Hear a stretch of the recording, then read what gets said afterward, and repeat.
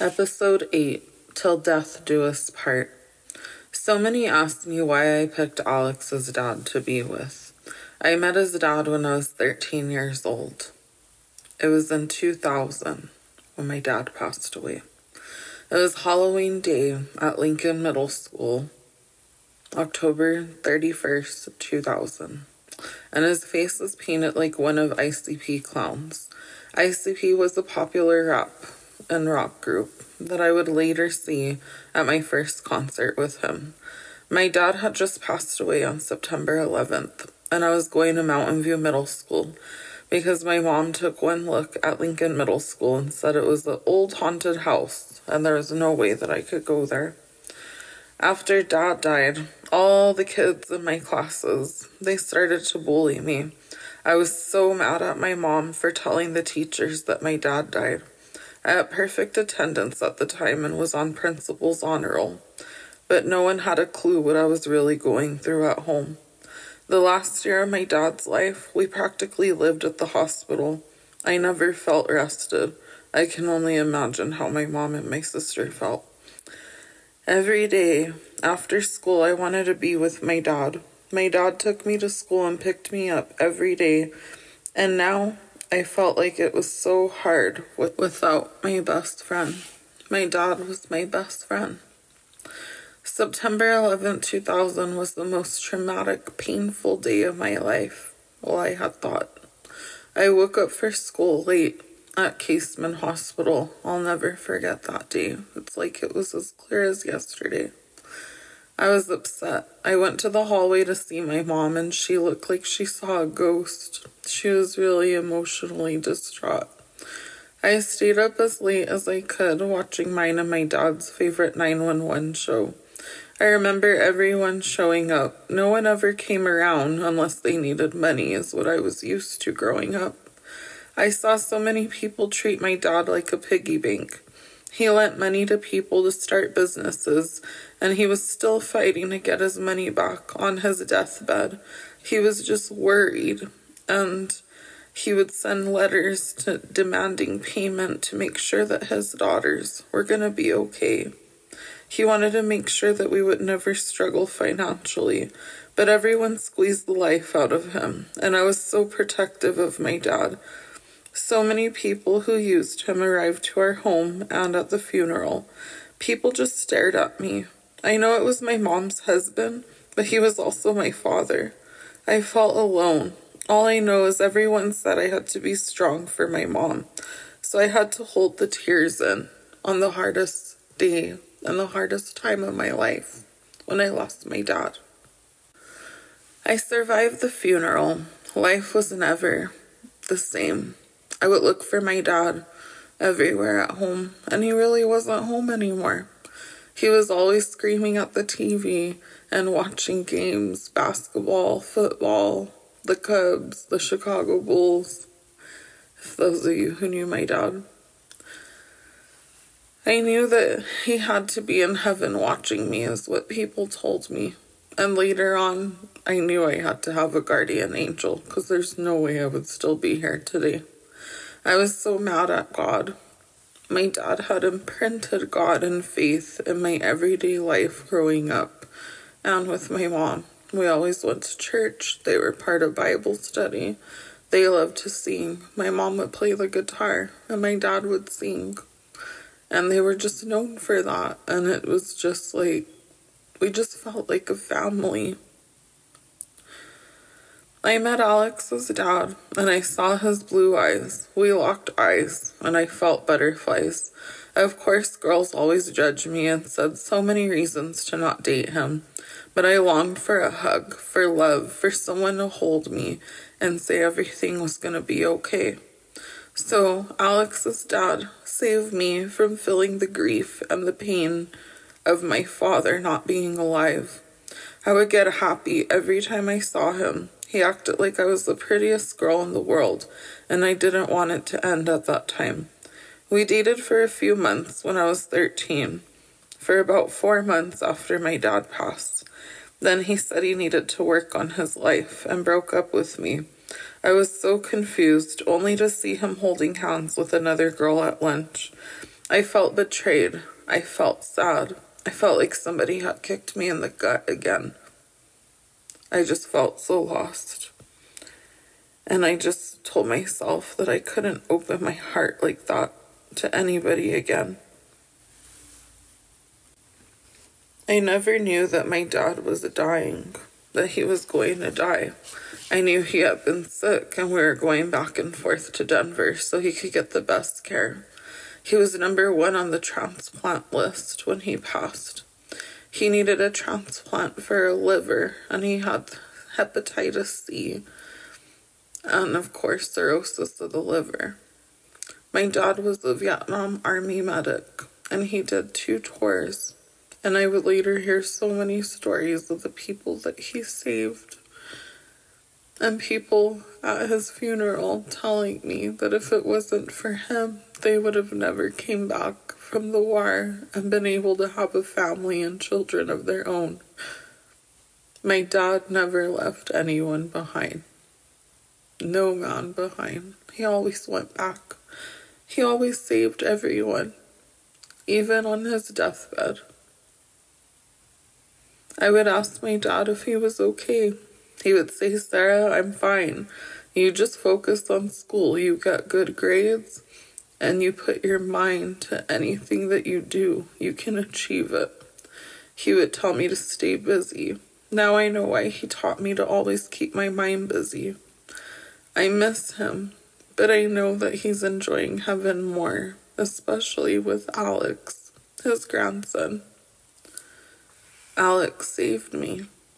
I was so depressed. Those 3 years after Alex, my dad, passed away, from 13 to 16, they were really, really hard. And then I had Alex when I was 17 years old, and he brought light to our family again. My mom had never been the same after my dad passed away. She was never happy the way she was when my dad was alive. My sister was lost. And my son, he brought us all together. And we were able to get through the grief of losing my dad with this beautiful baby boy, my son, and he made our family whole again.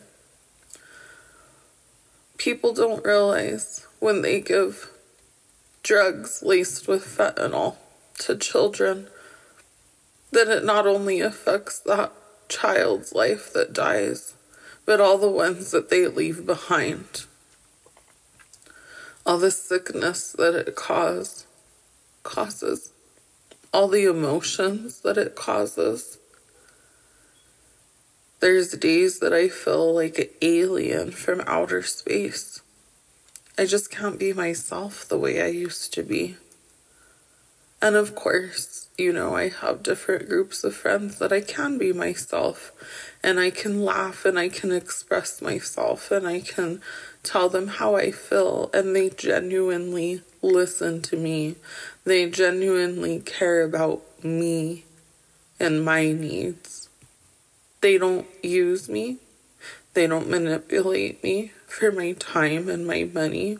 They don't put me down. They encourage me. They inspire me. And they push me to keep going forward. Because all I ever wanted was that fairy tale ending. I had my son. We had a beautiful house. And then the devil comes to destroy in so many ways. The grief for not being able to talk, it really ate me from the inside out. It did so many physical things to my body that debilitated me. It's awful, but I'm so glad that in 2023 I learned how to talk again. I slowly learned how to get out. I slowly learned how to start taking care of myself. because it was always me and Alex against the world. And I was robbed. Alex was robbed of his future, and he had so much to give. And people just didn't want to see him shine. And we live in an evil world these days where people can't be happy for others. Instead, they want to put them down when they see them doing good in life.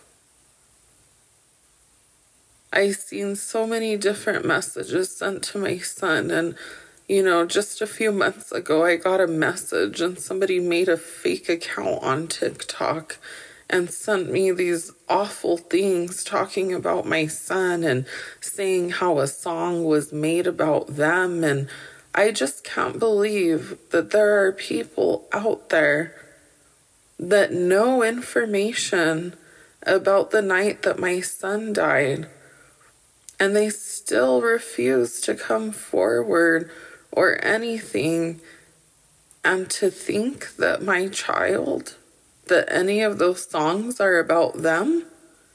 It's really sad how people are looking so hard into making my son's death about them. After he passed away, it was about everyone. There were people, friends of my son's, that I never even met. And everybody was sad. Everybody needed this. They needed that. Well, they were sick too. They knew how I felt. No. Nobody knows how I feel but me. Just like when I talk to other parents or anybody that's lost a loved one to fentanyl poisoning or however they've lost their child or their loved one, I never tell them I know exactly how they feel, because I don't. Everyone is different. Everyone's experience is different. And if there's people that are holding on to so much guilt about my child, then they need to do what's right. And they need to come forward about the information that they know. Instead of harassing my son's TikTok or his social media, they can go to the authorities. After he passed away, it's like I felt like nothing, and everybody just walked all over me and looked at me, how small I was. But that's how they felt about themselves. And I did do a lot of therapy. When I was trying to talk about my son and everything I was finding and things that weren't adding up, I actually had a friend that told me that, Sarah, do you think it's time that you maybe get some mental help? And this person had never had a child before anything. They wouldn't even know what it feels like to walk a day in my shoes. And I don't need people like that. And I'm so glad that those chapters have closed. And I'm no longer supporting people that were fake to me. I do not tolerate people that talk about my child badly while he was alive and after he passed. It's not okay to torment a grieving mother. It's not okay to play high school games and have your best friend's daughter create fake accounts and send you messages on social media threatening to go to their work and kill them and do all these things. It's not okay. It's sick. And that's the sickness that lives among New Mexico right now. And that's what's accepted out here. And things need to change.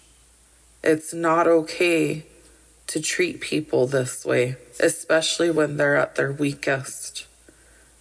But I do believe in karma. And I know that one day, all the people that hurt my son and talked badly about him and tormented him and bullied him and called him names and didn't listen to him, they'll have a day to answer to the man upstairs. It is not okay for people to walk all over you when you're at your weakest.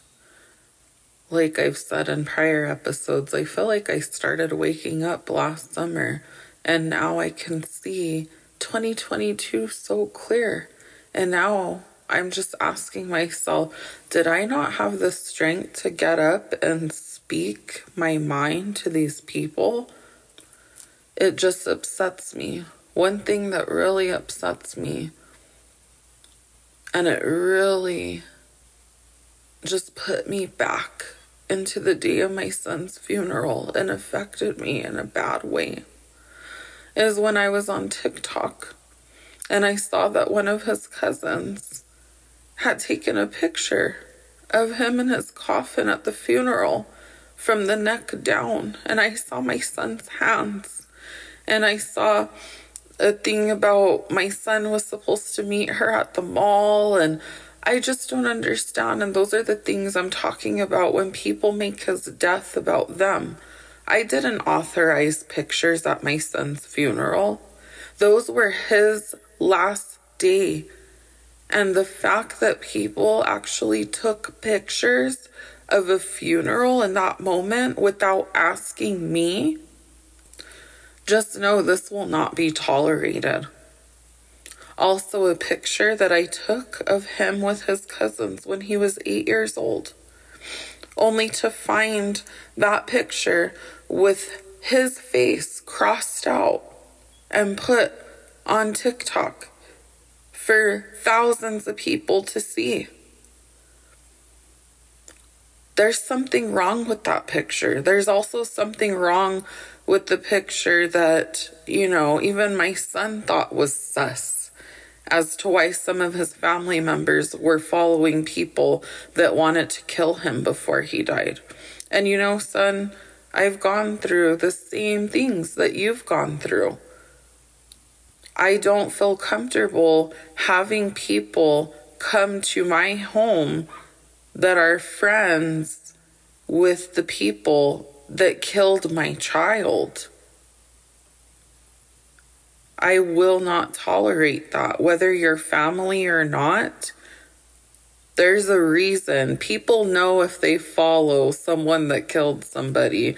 I'm not that dumb, and neither is my son.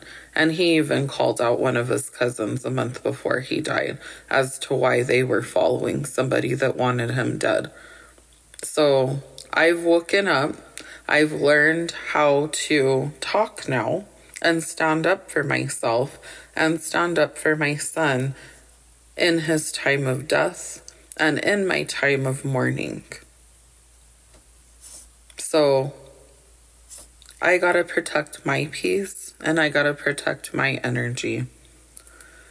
So going forward, there will be no tolerance of things like this about my child on social media. It will be addressed and it will be handled because my son still is among me, and he's shown me a lot. And it's not okay to treat people the way that he was treated.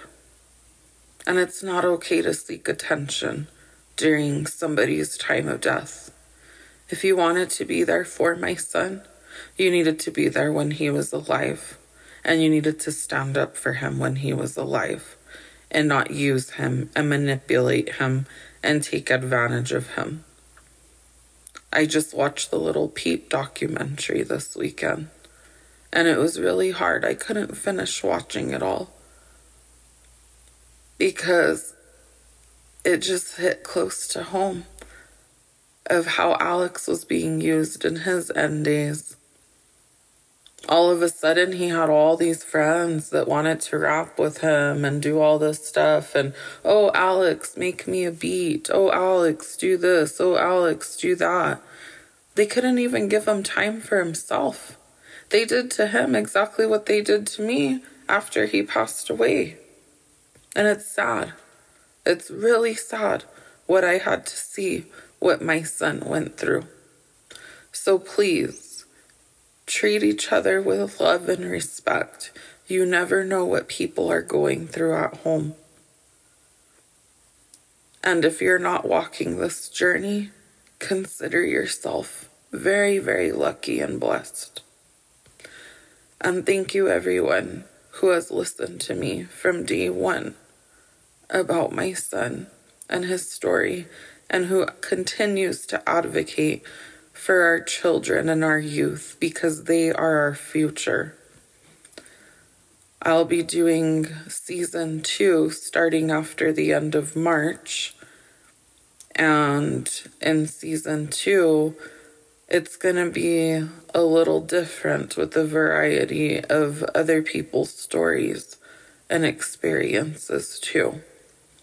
People that I have met across the nation, among our community, that have really touched my heart too. So thank you, everyone, for listening to episode 8 of Till Death Do Us Part on the broken system story of XO Alex. I'm going to leave off this episode with a song that Alex made with one of his friends the week before he passed. This song became to be one of his most listened to songs when I dropped it on Apple Music and Spotify, Pandora, all streaming platforms. We were so excited. His friend told me that he wanted to carry on his legacy. So here we are, almost 2 years later, and nobody talks to me anymore. So I'm learning how to take on his legacy and finish what Alex started. He left a story of music behind. This song he finished and produced just a week before he passed away. With his anniversary approaching on February 28th, this next week will be 2 years. So I will continue to carry on his legacy and make sure that his music is shared and played. Thank you, son, for leaving a story behind. This song is called Perkified.